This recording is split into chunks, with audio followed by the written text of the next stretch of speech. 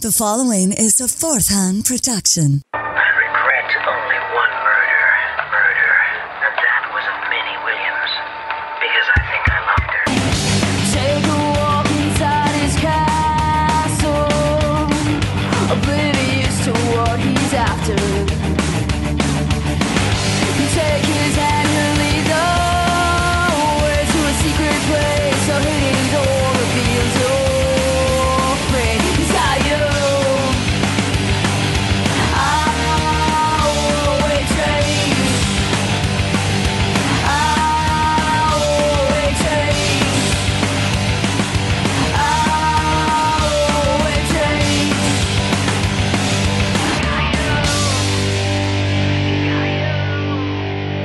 Check in for H.H. Holmes on this week's Hysteria 51. They say I'm disturbed. From city to city, an incredible hysterical panic spread. I think we're getting into a weird area here.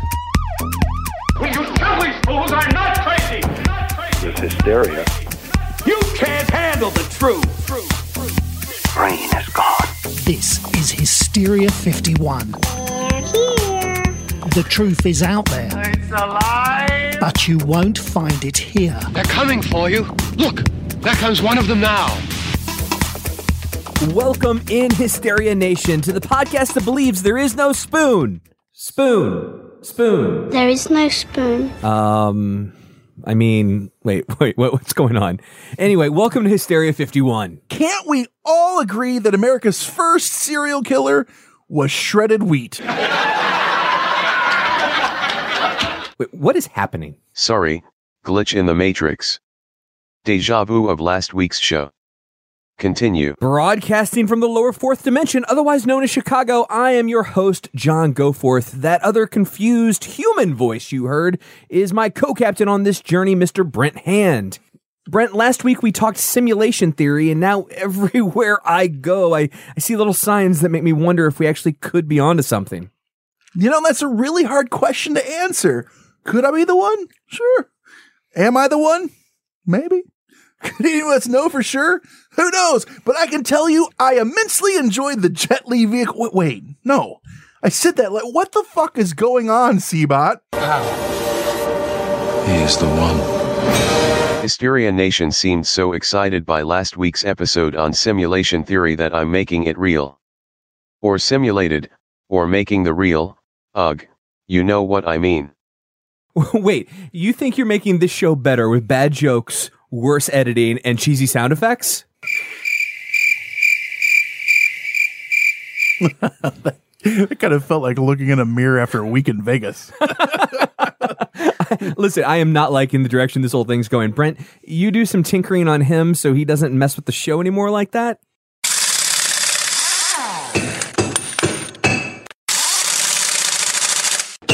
And done. Great. Now I'm quick. You're good. I'm a savant minus the idiot part. Or maybe an idiot minus savant part. I don't know. One or the other. Your wife said the same thing. I'm going to rewind the tape and let's just try this whole fucking thing again. Find it here. They're coming for you. Look, there comes one of them now. Welcome in Hysteria Nation to Hysteria 51. We're your hosts, John Goforth and Brent Hand. What is up, Gofo? Alongside is the third member of this party, Conspiracy Bot. Robot.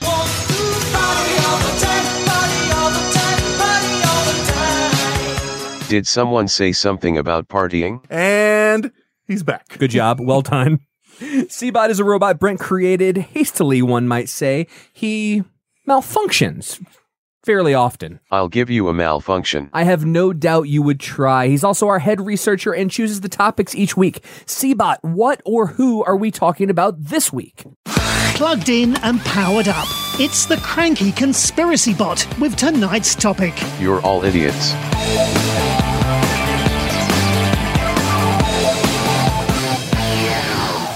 Well, idiots, this week we're staying right here in Chicago and taking a look at America's first serial killer, H.H. Holmes, and his murder castle. Back to serial killers, John. At least the printer's still working after you did all the adjustments. Not a lot of dot matrix parts left in the world.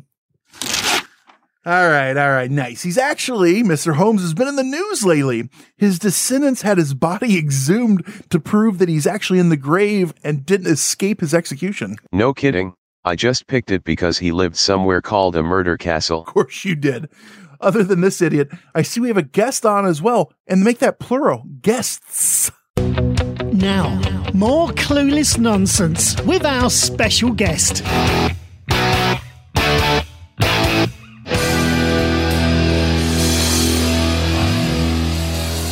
That we do, Brent. Did you like my S's there, John? I thought it was really well done. I mean, this new equipment's really paying off. The first guest needs no introduction other than he has his own bumper, Mr. Joseph Peck. Pecker. His name is Pecker. Joe, welcome back. Hey, thanks, guys. Long-time listener. Actually, long-time guest, and you don't listen. That's the problem we have with you. That's what my mom always told me growing up. Like, I never listen. Hey, you know what happened last week on the show, Joe? Nope.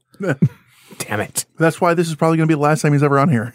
I feel like deja vu. Is that another glitch in the Matrix? All right. Our other guest tonight is our favorite author from Los Angeles, the one, the only Mr. Michael Gonzalez. Hey, guys. What's going on? Well, we're living the dream, Mike. Living the dream. John's literally like looking at Brent confused by that question, Michael, because he's just like, we're obviously recording a podcast. I'm recording. Well, you know, I'm trying to keep the banter alive. I am lubed up and ready to talk about John Holmes. What the hell are you talking about, John Holmes? I told him we were doing the episode on John Holmes.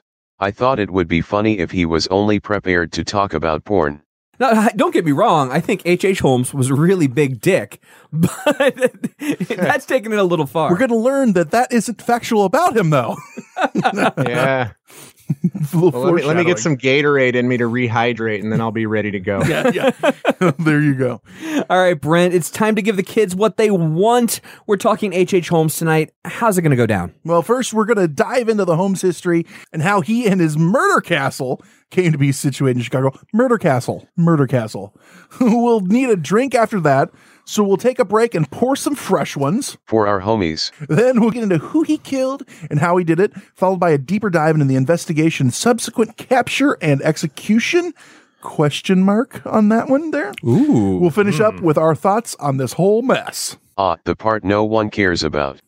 But before all that, John, why don't you give everyone a Reader's Digest, a Gofopedia, if you will, entry on Mr. H.H. Holmes. We really do need to buy Gofopedia. It just links to our page. There you go. Born with the unfortunate moniker Herman Mudgett. Mr. Herman, you have a telephone call at the front desk. In New Hampshire, Holmes showed crazy early on in life when he began torturing animals as a child. Still, he was a smart boy who later graduated from the University of Michigan with a medical degree. Holmes financed his education with a series of insurance scams whereby he requested coverage for non-existent people and then presented corpses as the insured. In 1886, Holmes moved to Chicago to work as a pharmacist on Chicago's South Side. Through a series of cons, Holmes raised enough money to build a giant, elaborate home across from the store. Home. Yeah, I see what you did there. The home. Okay, that's enough, gentlemen. The home, which Holmes called the castle, had secret passageways, fake walls, and trapdoors. Some of the rooms were soundproof, connected by pipes to a gas tank in the basement. His bedroom had controls that would fill these rooms with gas. Holmes's basement also contained a lab with equipment used for dissections and a giant furnace. Young women in the area, along with tourists who had come to see the 1893 World's Fair in Chicago, or it might be known the Columbian Expo, had rented out rooms in Holmes's castle. Those women suddenly began disappearing. Medical schools purchased many human skeletons from Dr. Holmes, allegedly, during this period, and never asked how he obtained said anatomy specimens. Holmes was finally caught after attempting to use another corpse in an insurance scam. He confessed, saying, "I was born with the devil in me. I could not help the fact that I was a murderer, no more than a poet could help the inspiration to sing." Law enforcement attributed 9 murders to Holmes. He confessed to 27, and some authorities and historians believe the number could top 200. Real quick, right off the top, when he said that quote, did he use that horrible accent like you did? I like to think he did. I know he did. That's why I did it. I was literally imitating him. Is it a mustache thing? It is. Is that why When- Brent and when I you- could never? When you had listen, H.H. Holmes was a fucking monster, but he had a beautiful mustache. I just want to state that out from the get go. And when you have a beautiful mustache, that is how you speak. A mustache, if you've only got a mustache. Like, this guy just sounds like all sorts of party. I think him and Seba would have got along real well. Robot.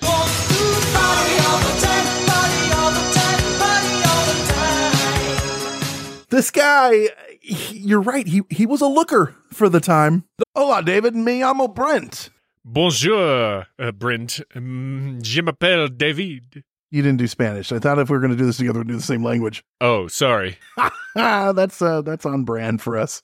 I just thought romance languages was the key. Everything I say is romantic, and that is thanks to Rosetta Stone.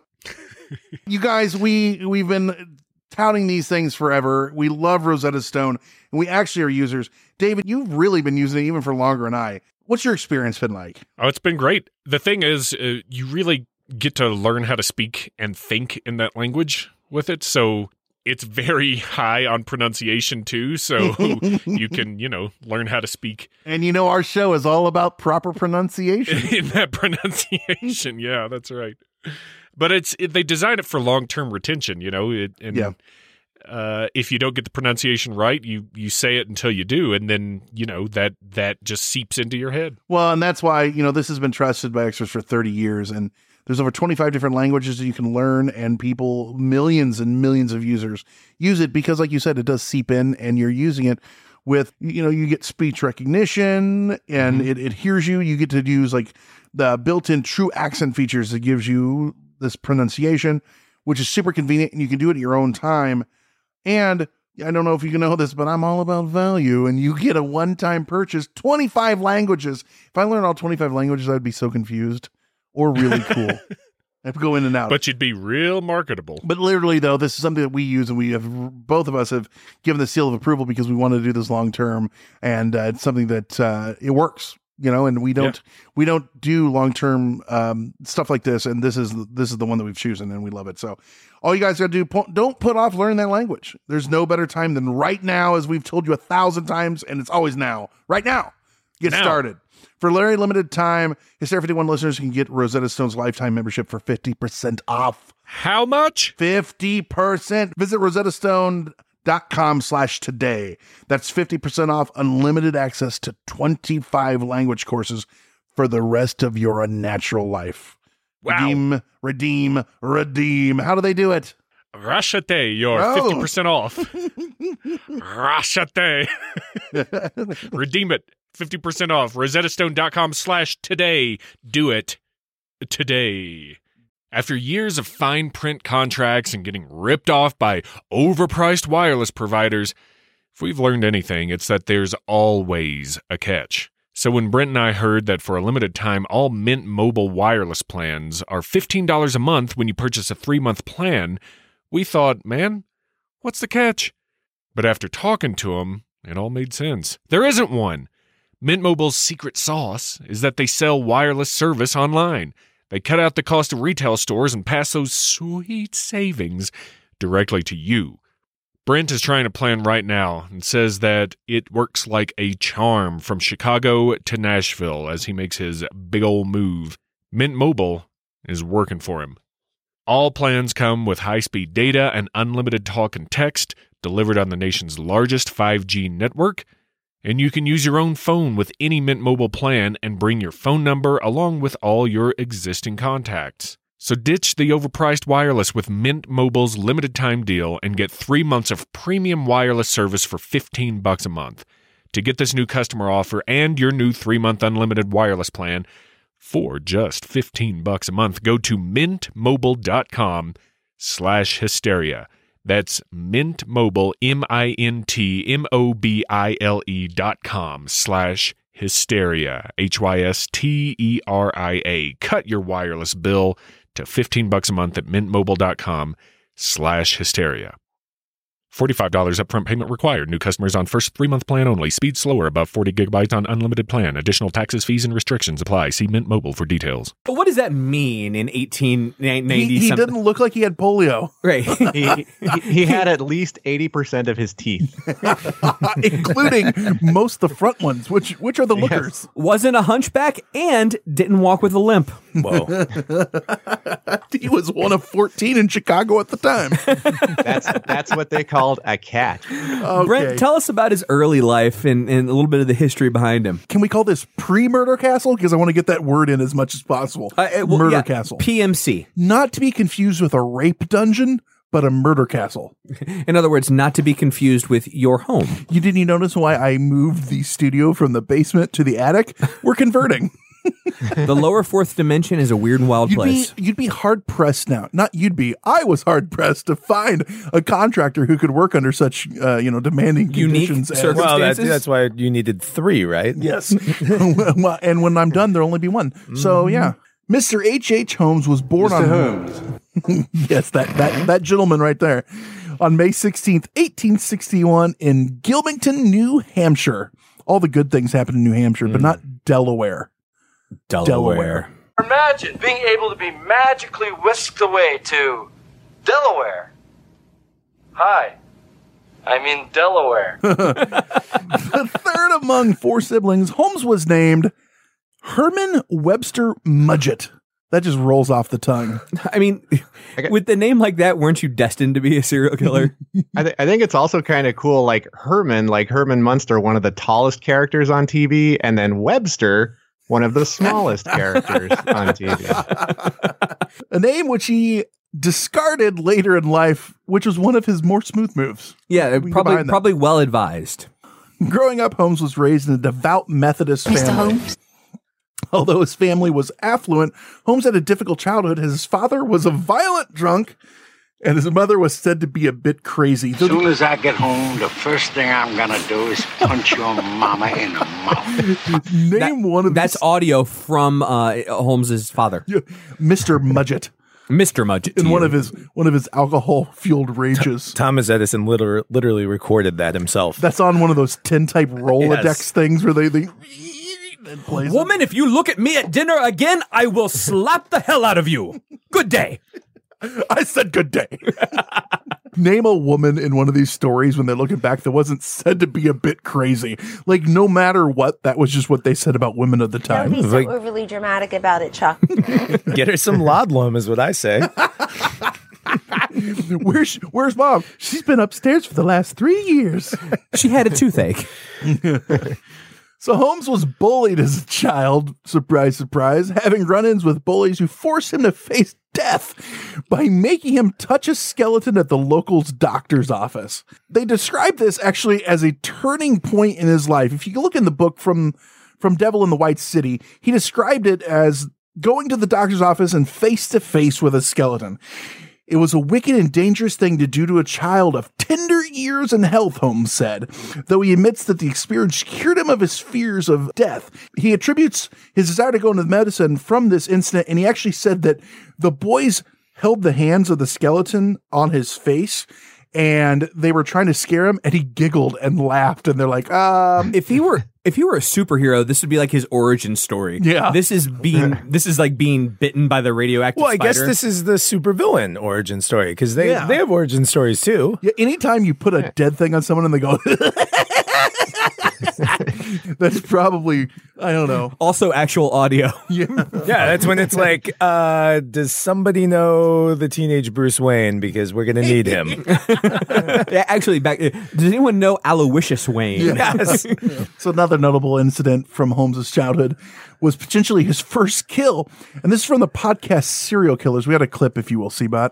Though he spent most of his time alone, Holmes had an older friend named Tom, who he would explore the town with. One day, while they were exploring an abandoned house together,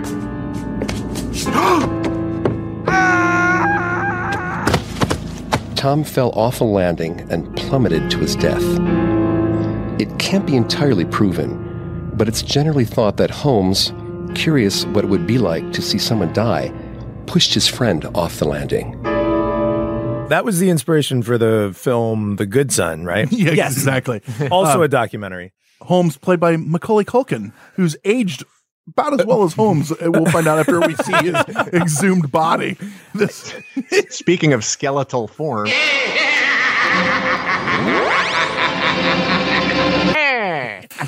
Thank you, Seabot. I feel like that's not the last time you're going to need that today. Speaking of Macaulay Culkin, one of my favorite games, 80 Star Alive or Dead.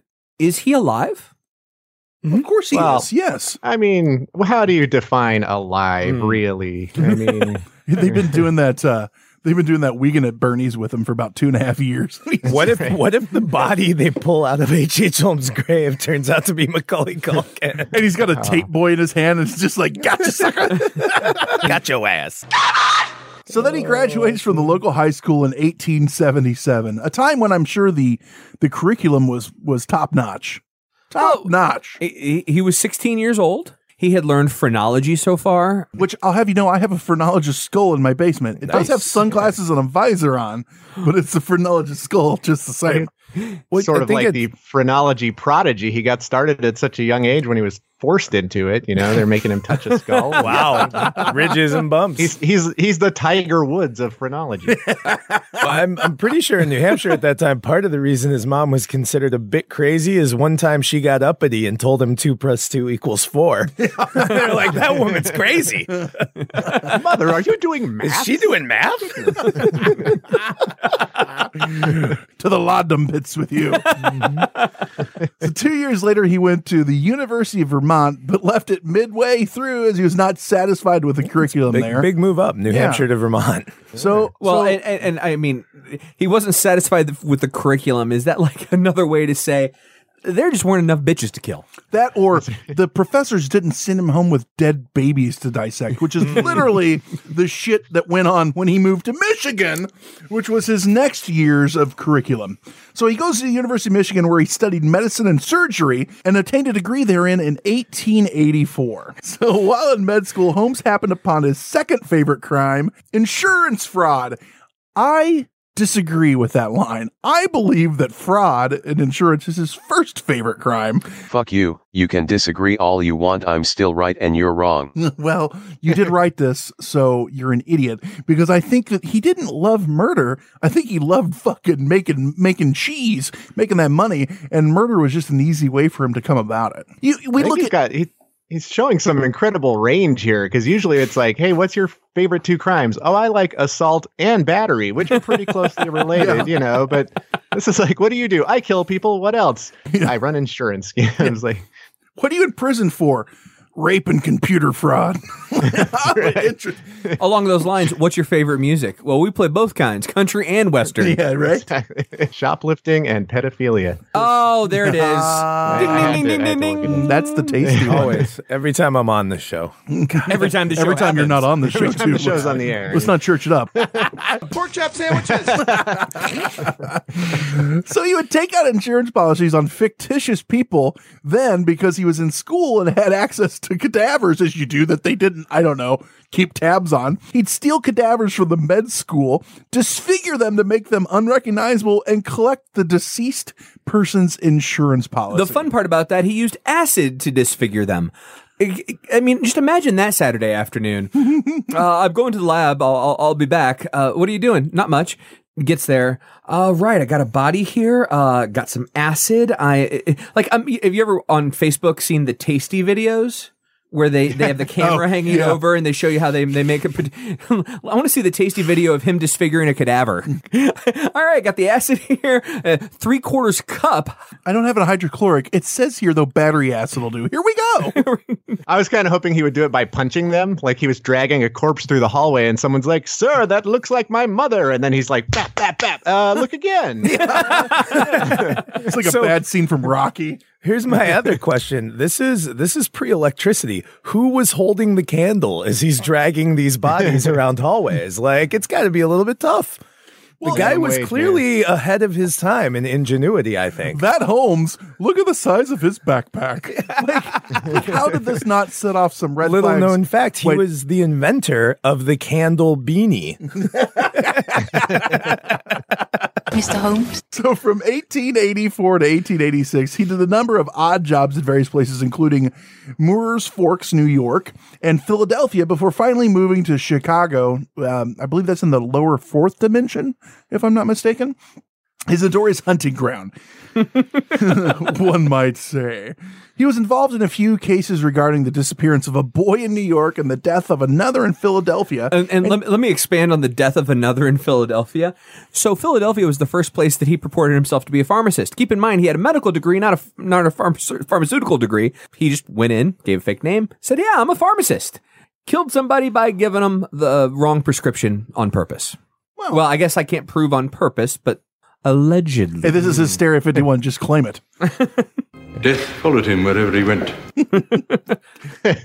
And so you're saying in West Philadelphia, you've got Mudgett up to no good, kind of making trouble in the neighborhood. Yeah, he got one little death accusation, and his self got scared and said, you're moving with your self to acid Chicago? barrels? It doesn't work as well. It doesn't work as well. Doesn't roll That's off why the he tongue. started killing people. That's right. That's right. We'll have to have John write it, because if you go back to our Philadelphia Experiment episode, John wrote a nice little Drop it. rap. That was my finest piece of writing. So, of course, he denied involvement in both these cases and changed his name to Henry Howard Holmes, Mr. H. Holmes, before moving to Chicago. Holmes. And now again. Mr. Holmes. Mr. Holmes. Mr. Herman. Mr. Herman, you have a telephone call at the front desk. No one there by this name. No one here by that name. Don't know what you're talking about. Oh, how I've missed you, Holmes. That brings us to our fair city of Chicago and the Murder Castle. Castle Grayskull. No conspiracy bot. It's not the same thing. He's got a thing for page boy haircuts and furry underoos. So, well, it does raise an interesting question. What makes it a castle? Like, do you just say it's a castle and suddenly everyone's like, oh, that's not a mansion, it's a castle? I know the answer to this question. Battlements. Battlements. I thought it was maybe to like avoid the confusion between Holmes and his home. Like, are battlements kind of like Pop Rocks? They fight it out in your mouth. What's a battlement? I think as soon as you start having dead people and imprisoned people in your basement, it sort of becomes a castle. Oh, there that's it a is. good call. It does. Yeah. Castle Grayskull. There were not dead people. Well, I guess we don't know. Conspiracy. You bot don't could know be what right. He-Man was up to. That's true. It's very true. I mean, especially when he was Adam. He dressed kind of oddly. We can all admit that. Yeah. So as we stated, Holmes was an accomplished con artist at this point. He had pretended to be a pharmacist in Philadelphia. He had run dozens of insurance frauds. He used fake identities and created fake companies. So Holmes gets to Chicago, and it's just ripe for serial killers. Thousands of people come in on the train each day. Hardly a police force to speak of. And let's let Adam tell us a little bit more about Chicago at that time. Now, you're thinking, who the hell's Adam? No, not Prince of Eternia with those Grayskull drop-ins. But we have a little bit of an interview from Adam Seltzer. Adam wrote a couple books on Holmes, which we're going to get in that later. Conspiracy bot, what are the names of his books? Inside the Murder Castle, investigating Chicago's first serial killer, H.H. Holmes, and H.H. Holmes, the true history of the White City Devil. Thank you. So Adam, tell us a little bit more about it. One thing was with the World's Fair coming up, everybody thought they were going to get rich, which made it a swindler's paradise. Holmes never really opened a hotel, but he said that he was going to. That allowed him to swindle money out of investors who thought they were going to get rich, suppliers who thought they were making a big sale, insurance companies were only too happy to take his money. He would just wander around to suppliers like furniture dealers, hardwood floor dealers with a piece of paper saying, I'm H.S. Campbell and I own this building. Give this H.H. Holmes guy all your stuff and I'll give you the money later. And that worked.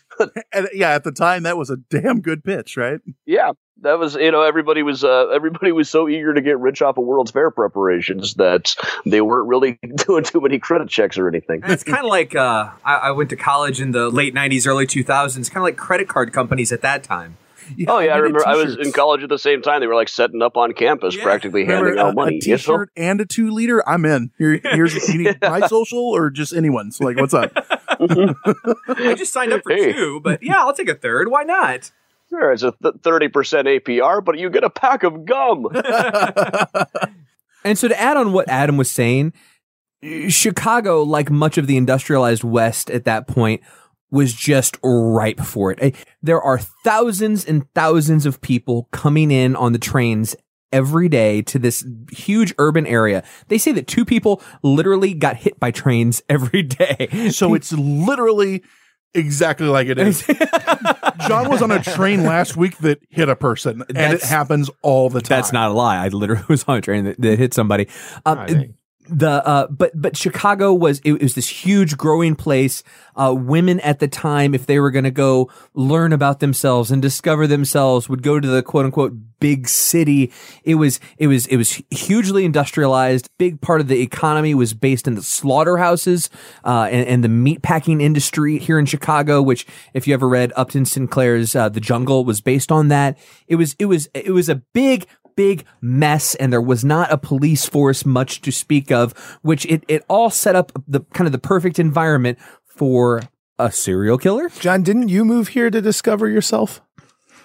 I did, and if you ever show anyone those photos, we will have words. I'll sell them cheap. Just leave me a voicemail. So Holmes gets to the Black City, and it was a Black City, they called it, because it was dirty. It was all industrial and soot and everything everywhere. And he decides he'd like to be back in the pharmacy business. So he finds a nice pharmacy in Inglewood. If you're familiar with Chicago right now, Inglewood, maybe not the place you'd choose to settle. But back in the day, Inglewood was one of the burgeoning areas of Chicago. Everyone wanted to live there. It was a very, very nice area to live in, and that's where Holmes decided to settle.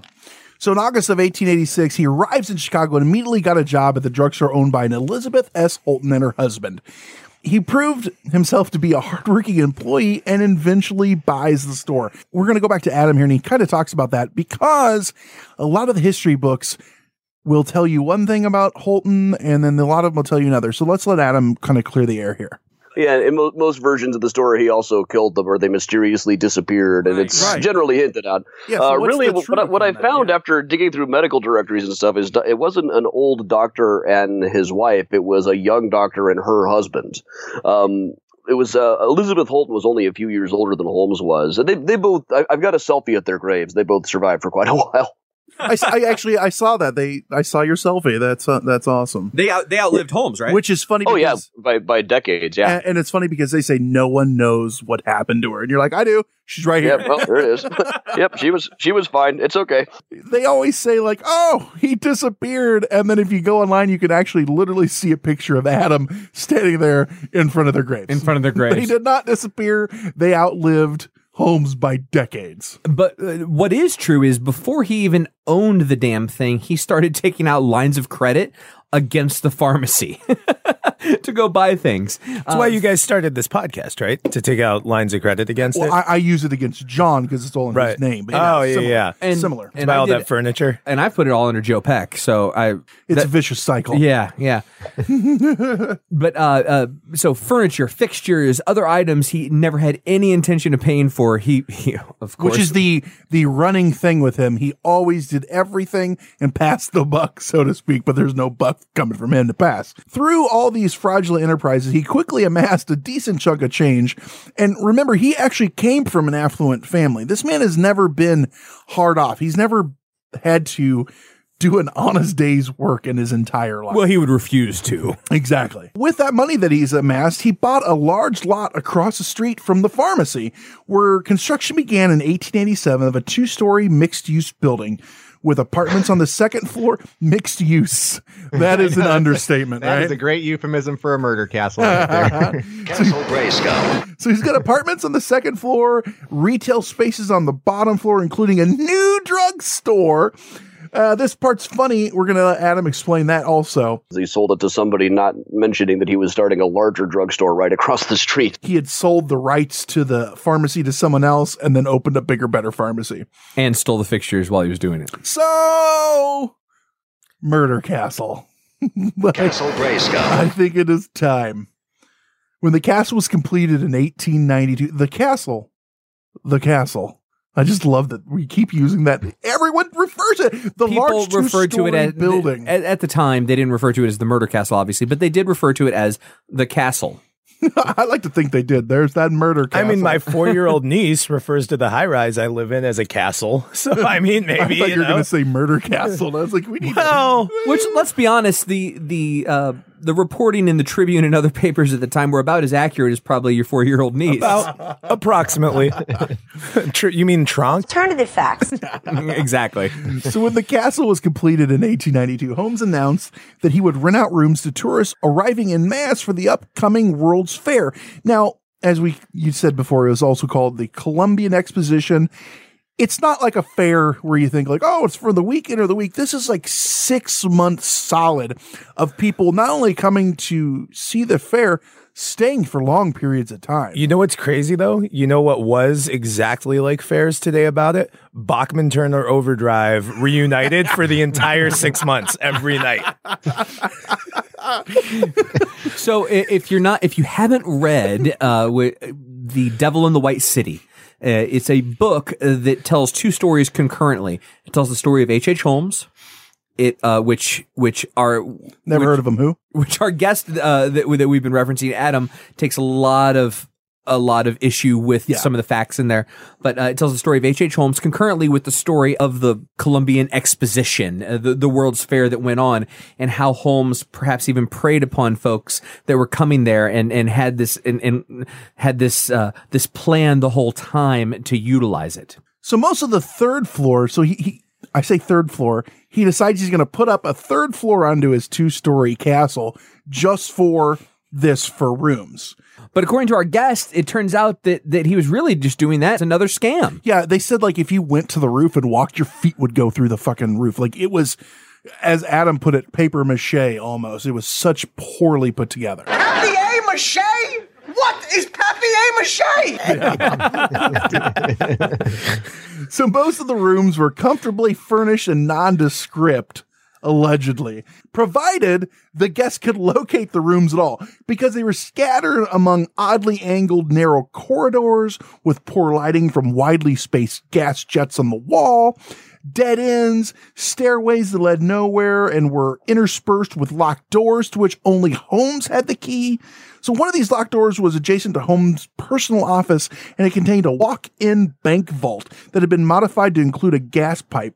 Only Holmes could control this particular gas flow via a panel hidden in his bedroom closet. And the thing about this bank vault, he would have people over and he'd go, do you guys know that this is completely soundproof? Go ahead. And he'd put someone in there and have them scream. And everyone's like, oh, I can't hear anything. And he's like, oh, isn't that amazing?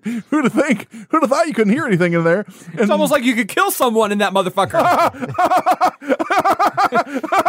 Mr. Holmes, are you okay? Yeah, that's hilarious. Hors d'oeuvre. Good day. So the second floor was more even confusing, containing 51 doors and 6 hallways. So what you're thinking to yourself right now is, what fucking construction company agrees to do this, right? I want to know the realtor who tried to create the description when they put this thing on the market to make 51 rooms on their doors on the second floor sound awesome. So quaint, spacious. When it got listed on the MLS. The Zillow listing is quite spectacular. Instead of hiring like one person to do it, because he thought they're going to catch on to the fact that this makes no fucking sense, and they would have, he'd hire one, and then he would fire him. And actually, Adam went into a little bit of how that happened. Some of that's more myth than fact, but certainly he managed not to pay his bills. He initially contracted Edna Iron and Steel to provide the labor and construction, which they did, but then he would never pay the bills. And when they sued him, he said, oh, well, you sent me, one of the I-beams you sent me was 6 inches too short. So that makes the whole contract null and void, and I don't have to pay. So you fucked this up. You're fired, and then he brings another company in, and he only gives them part of the plan. And he used like 3 or more construction companies to build this thing, and none of them really knew what the fuck they were building, and they didn't get to work in the other areas that were already completed. So it never really caught on that, hey, this doesn't make any sense. Right. Some accounts of the story say that, he was firing and hiring people over the course of 3 seasons. Literally hundreds of workers worked on it and had no idea what they were building. According to Adam, it was a lot less, but still enough got fired where no one could actually track, this room versus that room, this floor versus that floor. So they had 30 45 rooms with ordinary bed chambers, but others were either airtight and lined with asbestos-coated steel plates or completely soundproof. Some were tiny with low ceilings, no bigger than closets. Most of these rooms were rigged with gas pipes connected to that same control panel we talked about in Holmes' closet and equipped with special peepholes. Not peephole, but peep holes.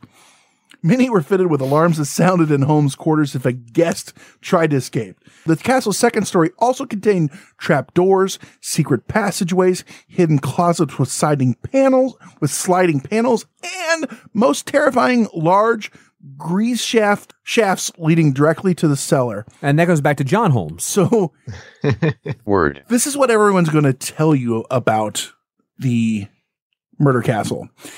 Adam, as you're going to find out, researching this, said most of this came from a 1930s or 40s pulp book, and none of that shit was really in there. It's just been exaggerated. Let's hear from Adam. But yeah, there's the map going around with like the death chute, the room of the three corpses, the black closet, the maze. And that's from a New York tabloid that basically invented the idea of Holmes as we think of him today. They were the first ones who said maybe he used this hotel to lure World's Fair patrons to their death. I was having a conversation with someone recently that it's like, oh man, the thing that amazed me the most was that, the murder castle. And I was kind of saying the same thing. Like, I think most of that's made up, and they're like, no, that's not true. And it sounds like quite a bit of it is, really. Yeah. But when the police started investigating it, when they started finding the dead bodies that he'd killed elsewhere, they remembered, hey, didn't this guy have a building that was supposed to be full of hidden rooms full of stolen furniture? Maybe we should investigate that. And we had this new police chief on the job. His previous 3 months before, the guy had been an animal feed dealer. But the new police chief, the new mayor, liked the cut of his jib, so he made him the police chief, despite the fact that he had zero experience whatsoever in any related field. And he decided, I must have solved every unsolved murder of the last 5 years. And for about a week, the cops and the reporters just dug through the place. We found a rope. He must have been hanging people. We'll see. Maybe not. So Brickline and Dark, the cellar, the basement of the murder castle was comparable to a dungeon, and the various apparatus stored there only added to terror. What did he keep? Well, he kept an acid tank, quicklime vats, a dissecting table, and surgeon's cabinet, and eventually a contraption of his own invention. He called it the Elasticity Determinator. Yeah. He claimed it could stretch experimental subjects to twice their normal height.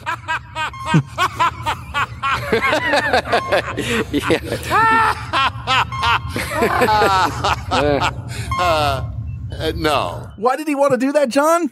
Well, he's going to create a race of giants, of course. That just makes sense. When police found the device, they compared it to a medieval torture rack. Also, in that basement, a giant fucking furnace. That's fun. The weird thing about the furnace would get really fucking hot. That is puzzling for a furnace. He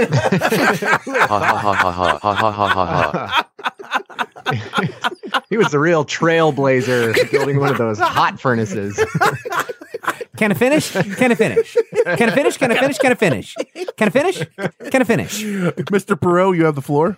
The weird part was he said it got that hot because he was going to bend glass in it, yet it would only hold the size of a human body, not of long glass rods. And he had no experience in glass bending whatsoever, though he defrauded many people out of it, as he does, by taking money for glass bending, then he never did it. So that brings us to break time. Woo! Because, it's well, I gotta pee. That's talking about glass. That's a great intro to break. That's enough spell on the picture of where he did all his evil. Let's talk about the people that fell victim to him. So we're going to talk about that when we get back with Hysteria 51.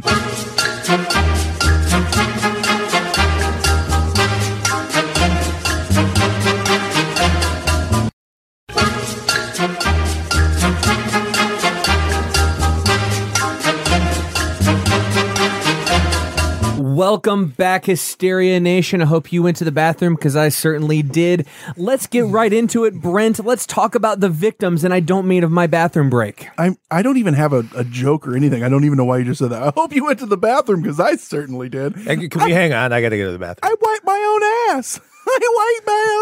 I meant number one, Brent. Mike, did you tinkle while we were gone? Hold on. Wait. And now I'm done. Now you're in California. While you're gone, no. You're in California. That means the toilet flushes the opposite direction, right? By that I mean the shit. Like that, the shit just rises. Sit on it, Patsy.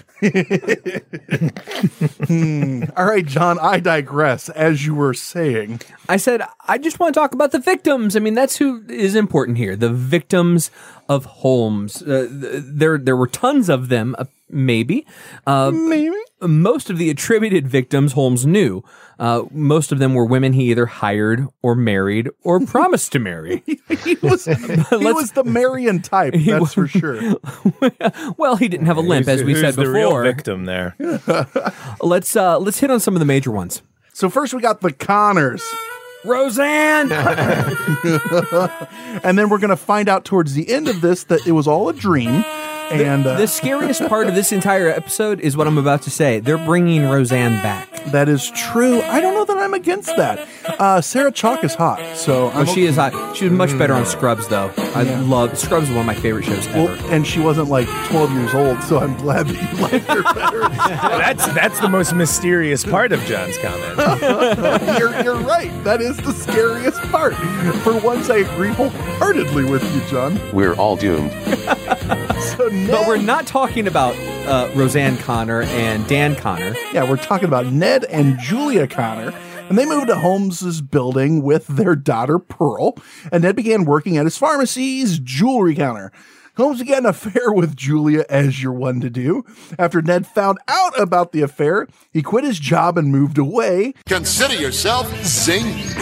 Zing of the day. Leaving Julia and her daughter Pearl behind. Fuck you, family. Like, I feel bad for Pearl, I think, in this situation. Yeah, she got the... So she remained at the hotel, continuing her affair with Holmes, and Julie became pregnant and told Holmes that they must be married, as you've learned at that time. Like, if you were unwed pregnant woman, they put you out in the shackles almost. Like, there wasn't much they had to do with you. So he promised to marry her as long as he could give her an abortion. Like Paul Anka wrote that song in the 70s, like, she's having my baby. So like, this is like a level of closeness that needs to be immortalized in like a cheesy 70s love ballad. Like, I'm giving her an abortion. I love it. She's like, I'm pregnant. You have to marry me. And he's like, nah, baby. You have an abortion and I'll marry you. Okay. Hang on. Not just have an abortion.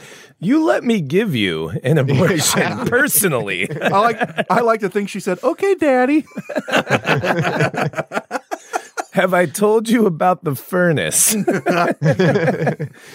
Let's go down to my dungeon. Lab. This is finally not sucking. Death followed him wherever he went. So she agrees, and Julie and Pearl disappeared on Christmas of 1891. I'm sure they just went on an adventure. It's Christmas at Ground Zero. Just seconds left to go. Oh, God. Conspiracy bot, dude. What? I like Weird Al. Well played. Ned went on to live, but that wasn't for lack of effort on Holmes' part. The broker came to Ned and said, listen, I can get you a policy for as low as $1. And Ned said, listen, if you want $1 that badly, I'll give you $1, but I'm not going to buy an insurance policy. Holmes kept going to him and saying, hey, you really need some life insurance. Why don't you buy a life insurance? He had his insurance guy. John, I don't understand. Why would he have been doing that? Oh, to kill him. I see. He eventually said literally, I will give you an insurance policy for $1. I'd buy that for $1. if you will take out this insurance policy. And Ned, a man ahead of his times, apparently said, listen, if you need $1, I'll give you $1, but fuck you, I don't want the insurance. Oh, but then I can't kill you.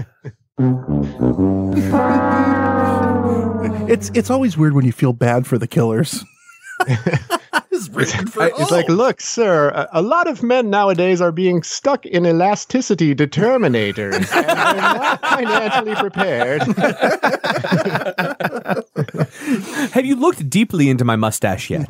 Have we considered whether or not in the whole castle, if he was the original timeshare pitchman? Is he bringing people in? If you'll sit down here. If you'll sit down here, I'll show you the secret gas pipes. Seriously, if you will just buy the condo on the second floor, we can get out of this elasticity determinator and move on with all of our lives. But I'm already 11 feet tall. Listen, you're only in there 1 week every 4 years. Like, your odds are low that you're going to be one of the ones I kill. And now you belong to a race of giants. Yep. So then we move on to Emmeline Segrand. That just sounds like 1800s. Emmeline Segrand. Segrand. Hey, Segrand's walking over here. I'm sorry, it's Chicago, and I can't do it. I live in Chicago. I can't do the accent. Hey, Segrand, you want some sausage? Yeah, it sounds like she's the heiress to like the guy who invented giant cigars, exploding giant cigars. She married into the Acme family. Her middle name was Acme. Yeah. Emmeline Acme Segrand. One of the most disturbing stories was that of Emmeline, a bright young woman from Indiana who became Holmes's personal secretary. That's what all the bright young women gotta do. love his daily planner. Death, fraud, death. Oh, I gotta fill up the gas tanks. What kind of shit was she doing? Well, I read a lot about Emmeline and various other women that he hired, and they all were referred to in one place or another as a secretary or also as a stenographer. So I can only imagine Holmes just pacing back and forth. Right. Kind of like Van Wilder. Yeah. Write this down. Write that down. Write this down. Dictated but not read. So good old Emmeline finds out that he wants to marry her. She accepts his marriage proposal and disappears into thin air. Yeah, I think there's a trend starting here, John. I don't know if you're picking up on it. Holmes. So Holmes claims she ran off with another man. But around the time she went missing, Holmes asked 2 male guests to carry with him a large trunk that was very heavy to the cellar. I'm sure there was nothing Hey, how much nefarious does Emmeline about that. weigh? About 135 pounds. Huh, interesting. How much does this trunk weigh? About 135 plus a trunk. Interesting. When you hear all this stuff in succession, do you ever just think about like, how unbelievably awesome would it be if he was truly this guy who was like the most down on his luck man that's ever lived? And he's walking through life like, come on, really? It's a trunk of rocks. Yeah, she really did run off. Like some guy, he's sobbing and sending it off, and people are like, how come people keep disappearing? And he's like, why do you have to bring this up? He never killed anyone. He's the worst. He's like Martin Short in the movie Pure Luck. Yeah. All these open gas pipes were literally like gas pipe installers who walked off the job. They screwed it up. Yeah. And he actually fronted all the money for all these things and got just crushed picking all the worst contractors. And like one editor for the Chicago Tribune in 1896, like, fuck, we can make a story out of this. He walked up to the 3rd story and his foot went through the floor and he's like, are you kidding me? He's Tom Hanks in the Money Pit. Yes. Soon after these guys help him carry this trunk into the basement, Holmes sold a fairly articulated female skeleton to a nearby medical school. Articulated as it not articulate. It didn't speak well. He did a good job putting it together. It's unlike us. Well, then, yeah, it would have fit in well with us. During the investigation looking for Emmeline, police found a woman's footprint clearly etched in the floor on the inside of the cellar's vault. Holmes later confessed to locking Segrand in the vault and killing her. He then shipped her trunk full of clothes and personal belongings to her family without explanation. Hey, I don't want this shit laid around the house. Take this shit back. Yeah. So, weird part of this story, footprint etched. Like, how does that happen? And I read it numerous places. And I'm like, how does a footprint get in? I couldn't tell if it was actually the door, so metal, or the floor, so wood or stone, or what. Like, how does a footprint get etched? And I finally read somewhere one account is that to make sure that she wasn't doing anything, that she would die and like wouldn't like try to get out, or maybe it wasn't fully secure, or something like that. Pesky people trying to not die. Right. He poured acid on the floor. Oh. And so her foot literally melted into the cement. That makes sense. Moving on, because that's a fun story. And it's not gross at all. Minnie and her sister Anna So to hear about these gals, let's actually head back to Adam and hear his story about this. You believe that Minnie actually knew a little bit more about Holmes than most did. Could you tell us what she practically had to have. She knew him under the name Harry Gordon, but she was signing enough paperwork that she had to have known that wasn't his real name. She's a really weird X factor. Her name shows up in a lot of real estate transactions and things. I kind of think that she was trying to use Holmes to get money to relaunch her theatrical career, which had just fallen apart. She had she'd gone to a conservatory in Boston. She tried to launch her own theatrical troupe. Then when she finally ran out of money, she decided to go get a real job and ended up working for H.H. Holmes. So there's a lesson in here about giving up on your dreams, I think.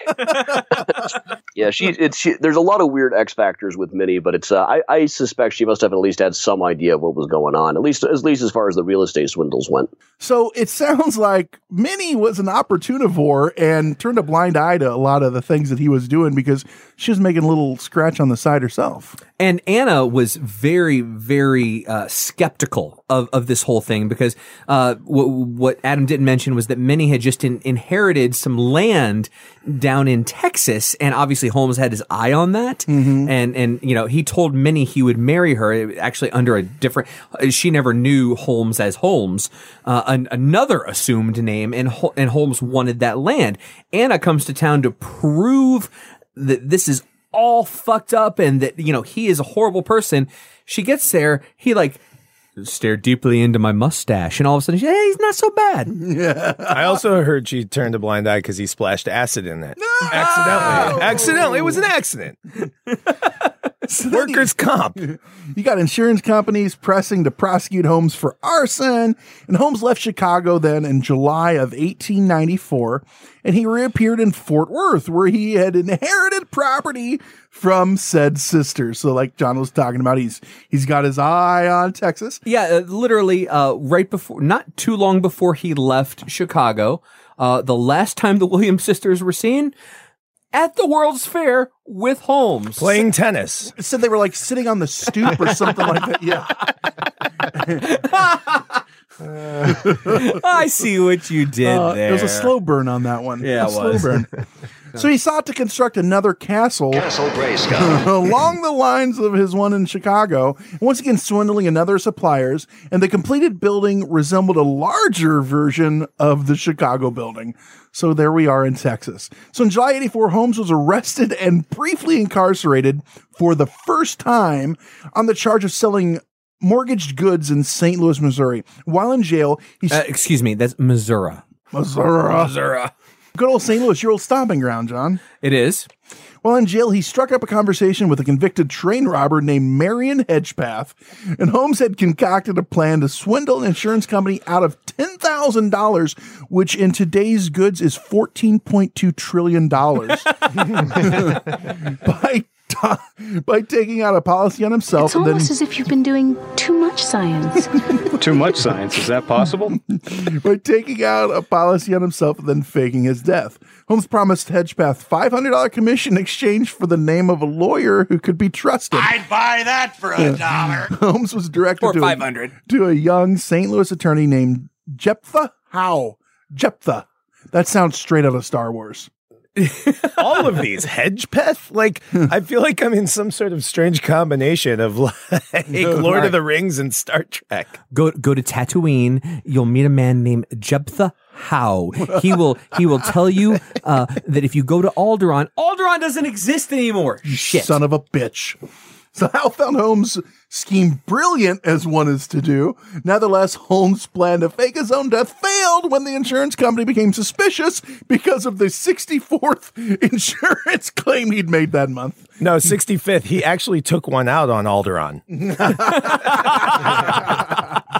And let's hear from Adam. It turns out there was 1 or 2 lawsuits going against Holmes for said insurance fraud. Well, when he added the third floor onto the hotel that was supposed to be a hotel, he built it practically out of paper mache. It was basically a facade that he put up, and so he could tell his investors, "See, I've built a hotel." But he also bought 4 or 5 insurance policies on the place. Then, mysteriously enough, August of 1893, the place caught fire. Oh, you don't say. Yeah, strangely enough, the day after Holmes had taken all the good furniture out up to his house in Wilmette. And the insurance companies put two and two together very, very quickly. Holmes spent a few months living in a series of hotels around Chicago, then decided, okay, I think the rule is they can only prosecute me for arson for 1 year, so I'll just lay low for a year out in Texas. Wow, yeah. So he headed out for Texas with the insurance companies already on his heels. But he took Benjamin Peitzel with him, one of his occasional partners, to build another building down in Texas. And all the while, they'd also bought an insurance policy on Peitzel's life. The plan was that they were going to fake his death and take the insurance money. Which worked out so many times for him. Why not, right?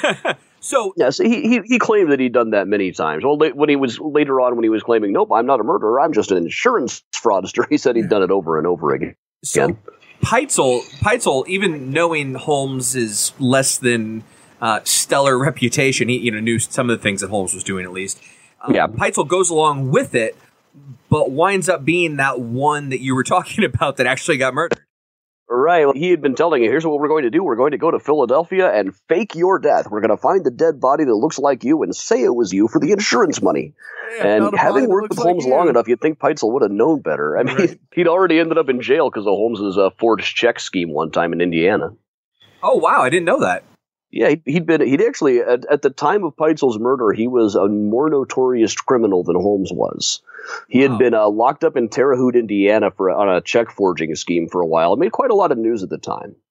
So Holmes didn't press the claim because they weren't going to pay out. So instead, he concocted a similar plan with his associate, Peitzel. Benjamin Peitzel. By the way, every time I see his name, I get really thirsty. I love these Peitzels, but they just make me so thirsty. I see what you did there. Do you got any mustard? He has his Peitzels with acid. That's tangy. That's tangy right there. Peitzel agreed to fake his own death so that his wife could collect on a $10,000 life insurance policy, which she was supposed to split with Holmes and the unscrupulous attorney, Jephthah Howe. So Peitzel had been his goon, his lackey, for lack of a better term. His beast man. Since he was building. I'll get it for you. Peitzel started working for Holmes when he was building the murder castle and had been involved in various nefarious schemes all the way throughout. And he's been working for Holmes this whole time, seeing how unscrupulous and devious and almost murderous Holmes is. Holmes says, hey, let's fake your death. And he's like, yeah, sounds like a good plan. So Peitzel says, yeah, that sounds like a great idea. So they decide that they're going to go to Philadelphia because, as we mentioned, Holmes needed to boot scoot Boogie out of Chicago. Wait, did you just boot scoot Boogie? I did that. I dropped that there. Little dose-a-do your way on, John. They're in Philadelphia, and he says, listen, we're going to get a body. If you hadn't heard the story before, we're going to get a cadaver, and we're going to claim it's you. You want a body? I'll get you a body by 3 o'clock. So it wasn't just a toe; it was an entire body. But we're going to. If you haven't heard the story before, we're going to take a body. We're going to malign the face with acid so you can't tell who it is, and then your wife is going to go collect the insurance. This guy just had acid on him at all times. What's that flask? And we're not talking like Woodstock. Don't eat the brown acid. Yeah. The brown acid's gone bad. We're talking like sulfuric acid or just bad acid. Once again, Woodstock. Tommy took a drink, but now he'll drink no more. For what he thought was H2O was H2SO4. We learned that in chemistry class. Thank you, Brian Conklin. Mr. Conklin, yes! 3 of our listeners will understand that. All right, anyway. So they get to Philadelphia, and you're all going to be surprised by this. Holmes does not, in fact, go get a cadaver. He just kills Benjamin Peitzel. No. He does. I don't believe that for a second. He turns in Peitzel's body, collects on the insurance, and then starts giving a very, very weirdly specific set of instructions to Peitzel's wife. You need to give 3 of your kids to me. I'm not kidding when I say that. And she said, yeah, sounds like a plan. So he takes 3 of her kids and they go on a cross-country road trip.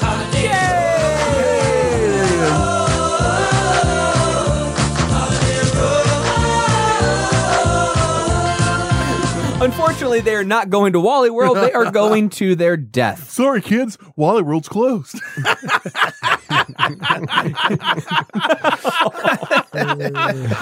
That's dark. That's really You're going to have so much fun. Your plastic surgeon's going to have to wipe the fucking smile off their fucking faces. Bold strategy, Cotton. Let's see if it pays off for him. So Mrs. Peitzel keeps her eldest daughter and the baby with her. She's told by Holmes that that Benjamin's still alive and he's in London right now, and she just needs to follow his directions explicitly. Holmes and the other 3 kids travel throughout the northeastern United States and into Canada. But throughout the way, Holmes decides that the kids need to die. We don't know if it's just to get rid of the evidence, if he just feels like killing people. So first, have you ever traveled cross country with 3 kids? Come on. I don't like the guy, but he he's did got the a right point. thing, but I understand.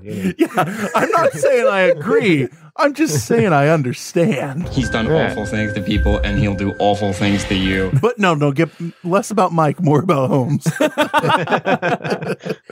So Holmes would later confess to murdering the two girls that he had with him, Alice and Nellie, by forcing them into a large trunk, another theme here, trunks, and locking them inside. He drilled a hole in the lid and put one end of a gas hose through it, and it asphyxiated them.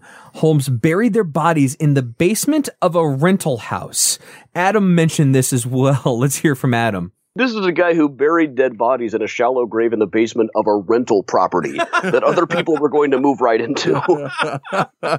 A Philadelphia detective, Frank Geyer, had tracked Holmes, finding the decomposed bodies of the 2 Peitzel girls there in Toronto, buried at the cellar at 16 St. Vincent Lane. Also, he had the boy with him. Geyer then found that Holmes had gone to Indianapolis, where he rented a cottage. He was reported to have visited a local pharmacy to purchase the drugs that he used to kill the little boy, Howard Peitzel. He shouldn't have done that. He's just a boy. Poor little feller. Seabot's on fire today. He really is. No, fuck, he's on fire. It's that damn furnace acting up again, getting hot. Just kidding. I am just playing with matches. All right, Seabot. The chimney at that cottage we were just talking about, that detective found the boy's teeth and bits of bone in. We could say that Mrs. Peitzel perhaps should not have let her children go with Mr. Holmes. That's a lesson to all of you parents out there. If there's a homicidal maniac or an insurance frauder asking to let your children go cross country with them, don't allow or that. Or just anyone that isn't you or a relative. Let's be a little choosy. Choosy moms choose Jif. They don't choose Holmes. Let's just say that. So Brent, we understand who he killed and how he did it. How did he get caught? So in 1894, the police were tipped off by Holmes' former cellmate Hedgepath, who Holmes had neglected to pay off his promise for help in providing attorney Jephthah Howe. So Holmes is in jail, says, "Hey, do you know a good attorney?" "Yeah, I do, but you got to pay me $500. "Okay, deal. I'll send you $500. "What's the name of the attorney?" "Jephthah Howe." "Great." Gets out, doesn't send the $500. It's so many things. It's like, you ever see the movie War Dogs? I've never even heard of that. Oh, it's those guys that sell. It's Seriously? a true story. Jonah Hill? They sold. It's a true story. War dogs. Warthogs. They sold war dogs. No, warthogs. It's the Netflix version. So they sold weapons, and the reason they got caught is one guy that hooked them up with a box supplier. They didn't fucking pay him. Like, so many of these people get caught on these little technicalities because they're so fucking greedy. Right. This guy had all the money he needed, but he's like, "No, I'm not paying this one motherfucker $500. All right. Deuces, I just collected $10K, which, as you mentioned, was $3.3 trillion at the time. Give or take. My abacus is broken, so I'm not 100% sure on that, but yeah, somewhere around Adjust there. the decimal for, No, inflation. yeah, you're within $50. Yeah. Okay, fair enough. Holmes' murder spree finally ended when he was arrested in Boston on November 17th, 1894. For the second time. This was the second arrest. After being tracked from Philadelphia by the Pinkertons, the Pinkerton agents. It's in all the good old westerns and shit. Oh, the Pinkertons. Literally the only good cops around at the time.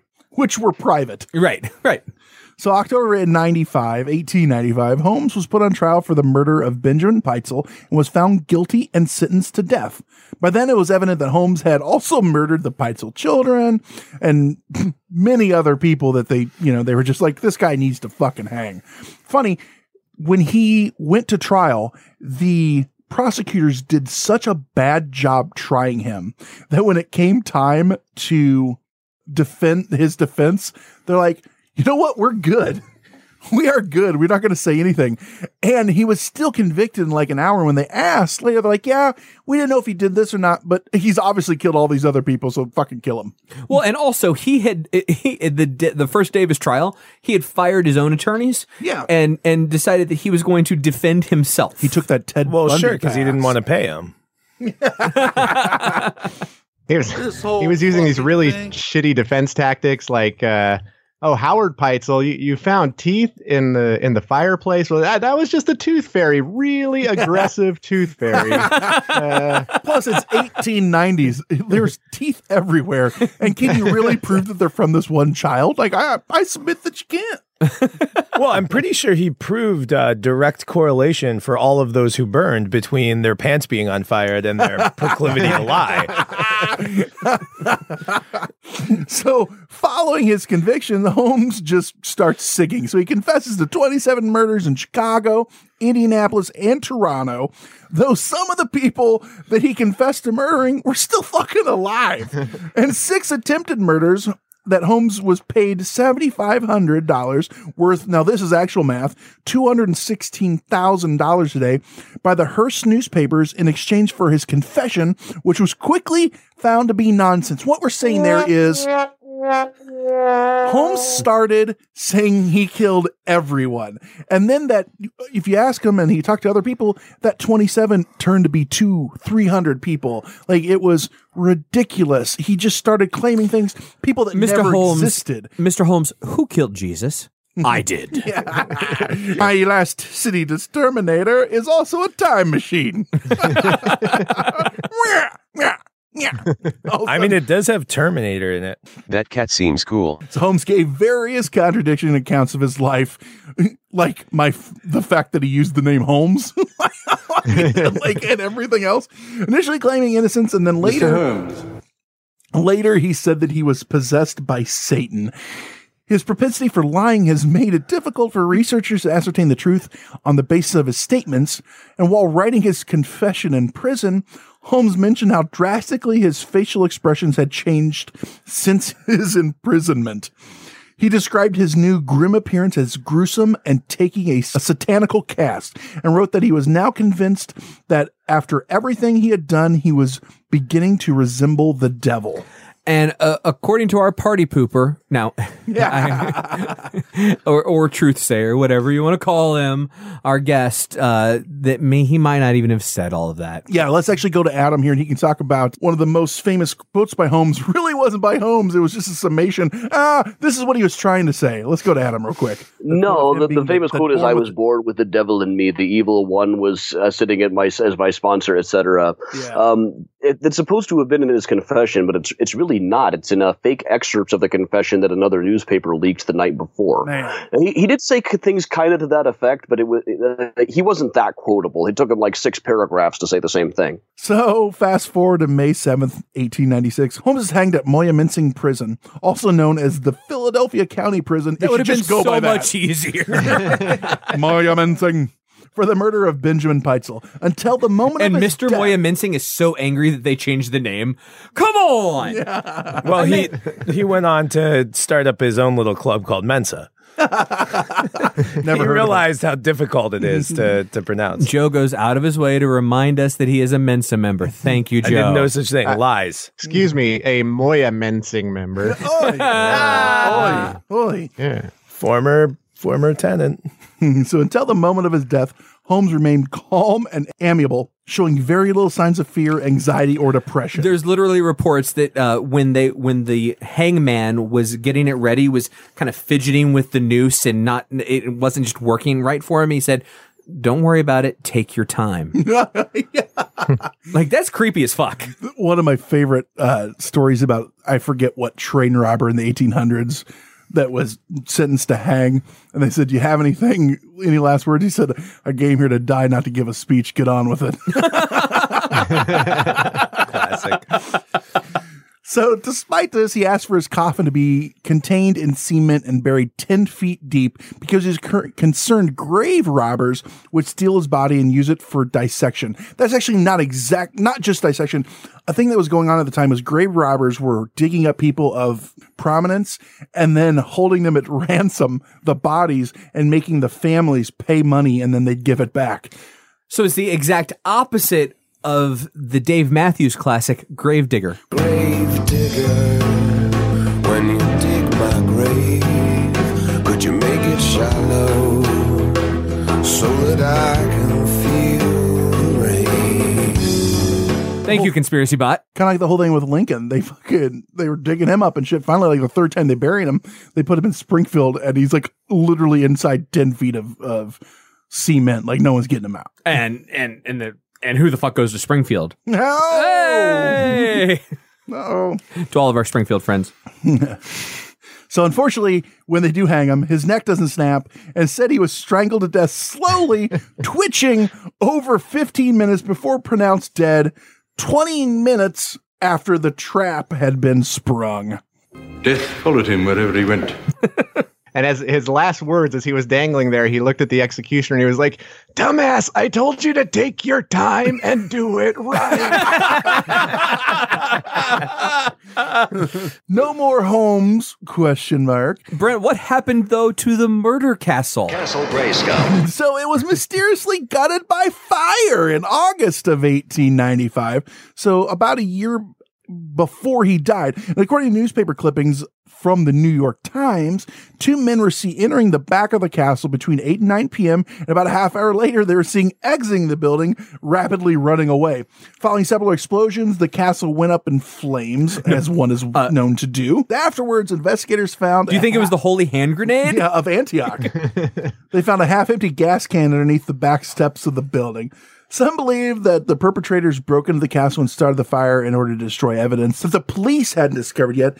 Others believe that some outraged citizens started the fire, which both of those are realistic. You know, anytime. No, that's not realistic. If it was outraged citizens, you don't storm a castle with a gas can. You storm it with torches and pitchforks. Everyone knows this. So the building survived the fire and remained in use until it was torn down in 1938 under the common sense law, I think they called it. So I just want to know what happened in between the fire and 1938 that it was still in use. Hey, does anyone need a building that has a bunch of trapdoors, false walls, a vault that you can't get out of, and that potentially hundreds of people died that mysteriously gets hot? Like. So that's the story of Holmes and the murder castle. As soon as I get home, the first thing I'm gonna do is punch your mama in the mouth. Thank you, Conspiracy Bot. We've went to Adam a lot in this, and as John kind of alluded to, he's the party pooper, and the only reason he's the party pooper is everyone puts Holmes on a pedestal. Wow. There's a guy by the name pedestal. That's the wrong word. Yeah. Everyone. I mean, they did when they hung him, but everyone. Guys, it's not working. Everyone makes him out to be, this huge, he killed hundreds of people and he did this and that and the other. And Adam has researched him for the last decade of his life. And he's like, I went through the microfilm. I did this and that. And microfiche, thank you. Microfiche. And he's just like, it doesn't add up. It was a great, one might say urban legend, tall tale.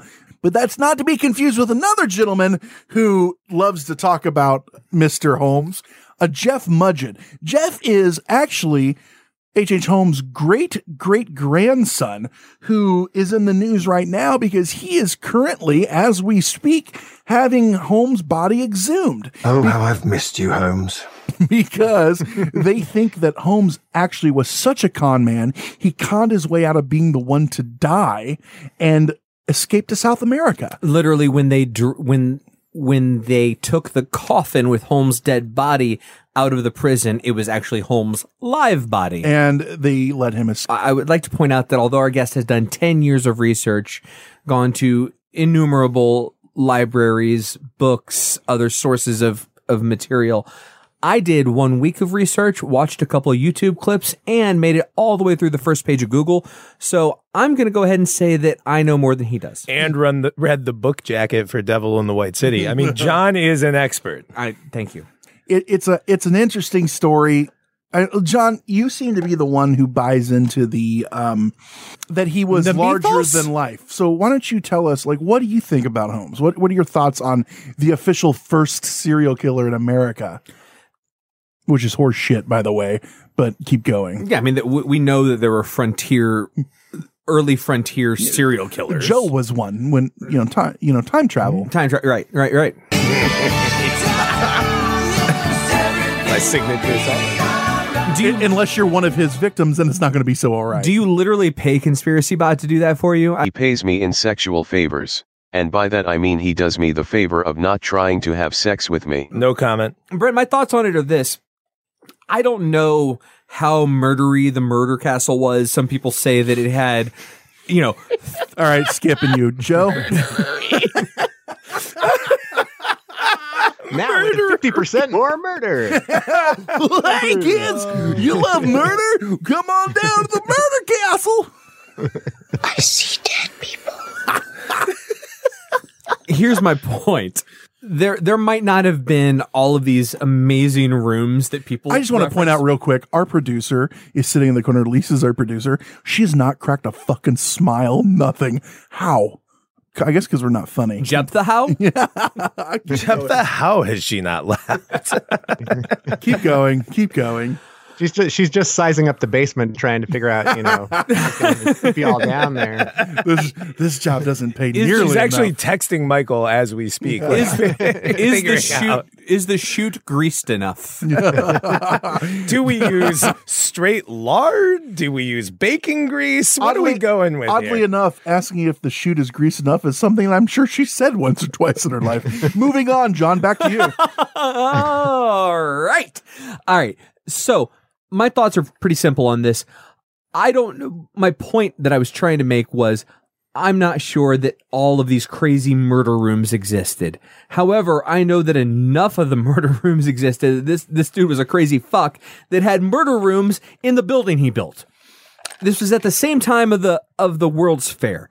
And we know for a fact that people disappeared all the time in Chicago and other major metropolitan areas, especially when there's something like the World's Fair that brought in hundreds of thousands of people a week. I'm not making that up. I'm not exaggerating. Hundreds of thousands of people a week. People disappeared. They had nowhere, they couldn't, their family couldn't search for them. This was the perfect environment for a guy like Holmes to take advantage of and to make a lot of people disappear. I'm not saying that he killed the 200 that some people allege, but I'm also not convinced that he's this mundane, killed one or two people just for insurance purposes, and that everyone else is just making a bigger deal out of it than it was deserved. There's so much there. Everything, what I'm saying is speculation, but what everyone else is saying is speculation. There's no proof because it was so long ago and no one contained records of this shit. There are no records. It is all speculation. When we know that someone is murderous and we know that they literally built a building to help murder people, my proclivity is to believe that they probably used it. I think the thing that makes him so fascinating to me is you look at all these serial killers and most of them kill because they have this need. Like there's something missing in them and it was, evident since birth and they were going to be fucking killers. It seems to me with Holmes that he killed just as a means to an end and that end was money. The thing that really made him tick was greed. He wanted money. And every one of his deaths, other than maybe like the children, were for a reason. Well, they were probably for a reason too, but for a reason of he was trying to extort somebody or he was selling the bones. He was making money out of it somehow, which doesn't usually fit in with all the serial killers that we see on a daily basis in the media and things like that. I think that this was at a time, which we've talked about before, when newspaper reporting was terrible. Like we said in our Aurora, Texas, because it is so fucking spot on right now. Alternative facts. So we talked about, they would sell stories like in the Aurora, Texas, our episode on that. Like they were just trying to fill up anything they could and they wanted you to read their story. So of course they're going to embellish a little bit.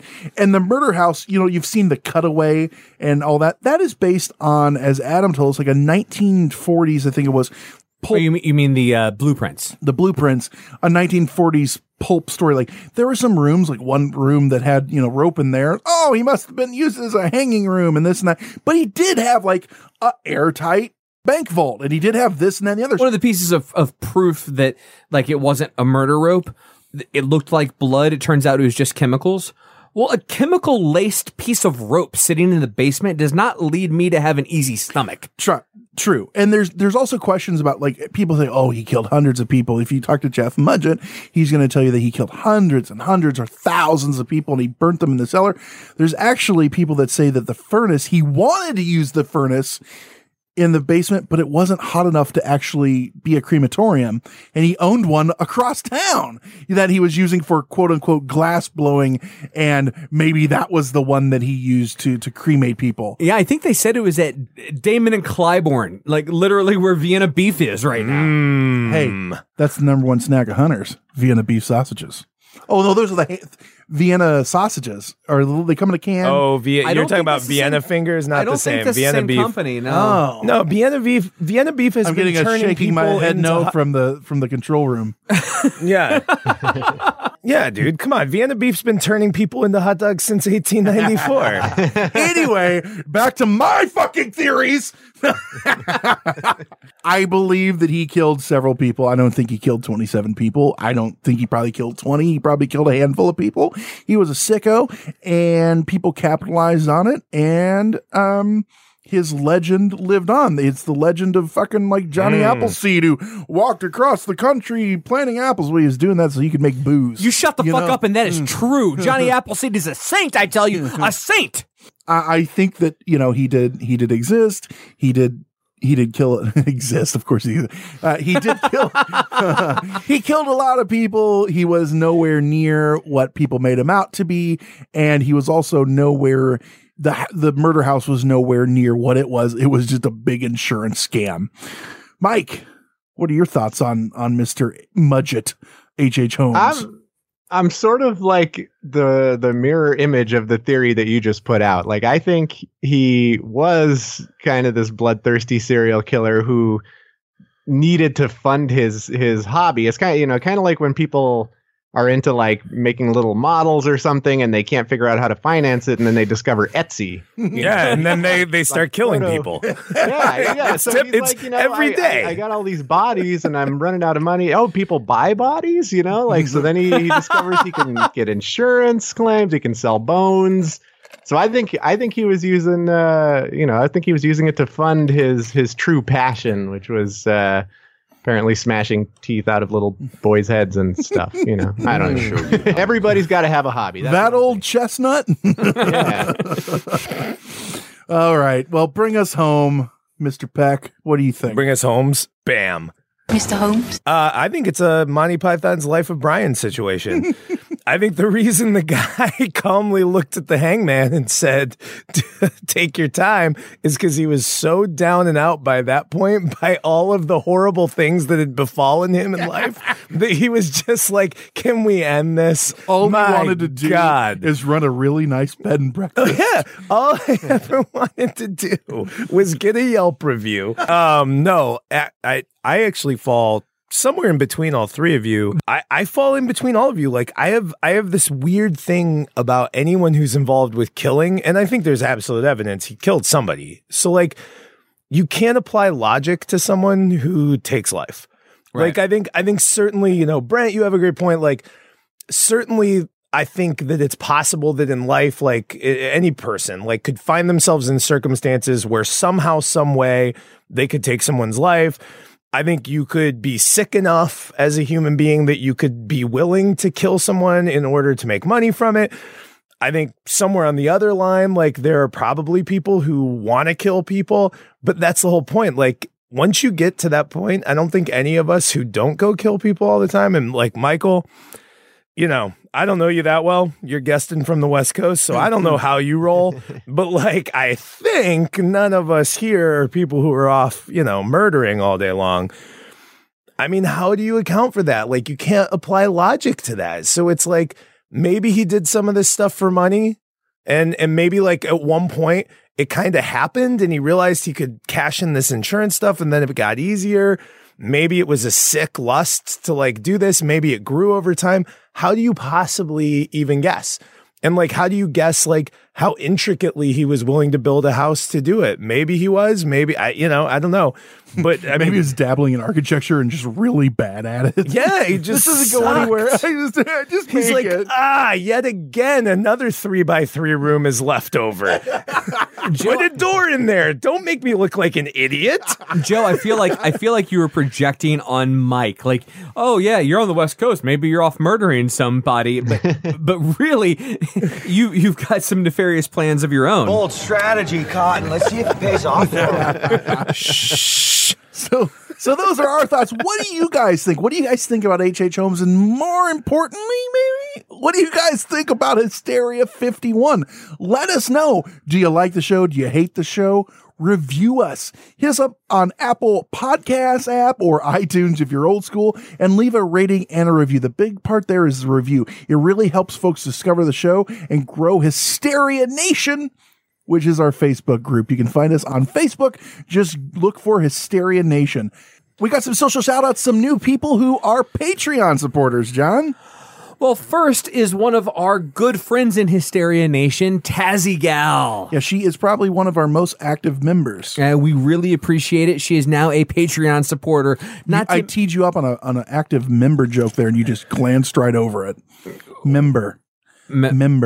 Keep going. I don't even. Conspiracy bot, help me out it's here. It's a John Holmes. If you place a picture side by side of the Hadron Collider and Conspiracy bot, you're a fucking idiot.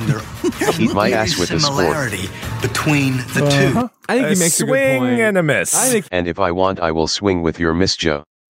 Wait, you're not married. That's right. No one loves you. Carry on.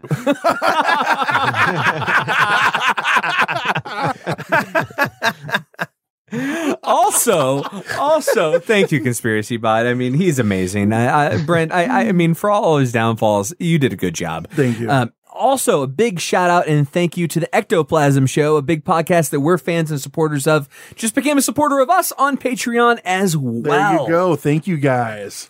Brent, as you mentioned before, we do have our Facebook discussion group, Hysteria Nation. Just go to facebook.com, search Hysteria Nation. Also, if you want to make sure and keep up with the show and our show updates, make sure and like our page on Facebook, Hysteria 51 Podcast. Yeah. Also, hop on Twitter. We're at Hysteria 51 Pod.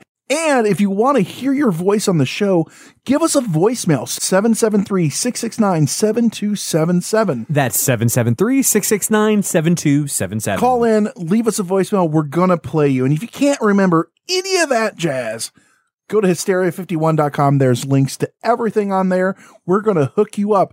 And we're also hooking H.H. Holmes back up in a few weeks because we're doing another episode. What's that episode going to be, John? I feel like this is the end of a Marvel movie. If you waited all the way until the end, you get a preview of future episodes. Because I guarantee you 3/4 of our listeners are already tuned out. Fuck them. Fuck those listeners. They can't hear us. They don't hear They any have of no this. idea. Fuck you. Fuck you. You're cool. Fuck you. But those of you that are still with us, hey, in 2 weeks, I believe, we are going to do an episode on was H.H. Holmes actually Jack the Ripper? Oh, so he was killing some prostitutes in England. And that's when the whores come in. It's always the fucking whores. I'd buy that for $1. All right, gentlemen. I think I'm going to resign my position from this show. I mean, I give up. So that's your new opinion on H.H. Holmes. Hey, Brent, I'm here for you. Hey, thank you. Pork chop sandwiches. With that said, I've been Brent. I've been John. I'm Joe. I'm Mike. He's been Conspiracy Bot. Stay woke, meat sacks. Thanks for listening to Hysteria 51, a weekly oddcast of conspiracy theories, mysteries, and the unexplained. We'll be back again next week with more known unknowns. If you'd like us to discuss a particular topic, suggest a guest, or simply seek some truth, we'd love to hear from you. You can email the show at hysteria51podcast@yahoo.com and follow us on Twitter at hysteria51pod.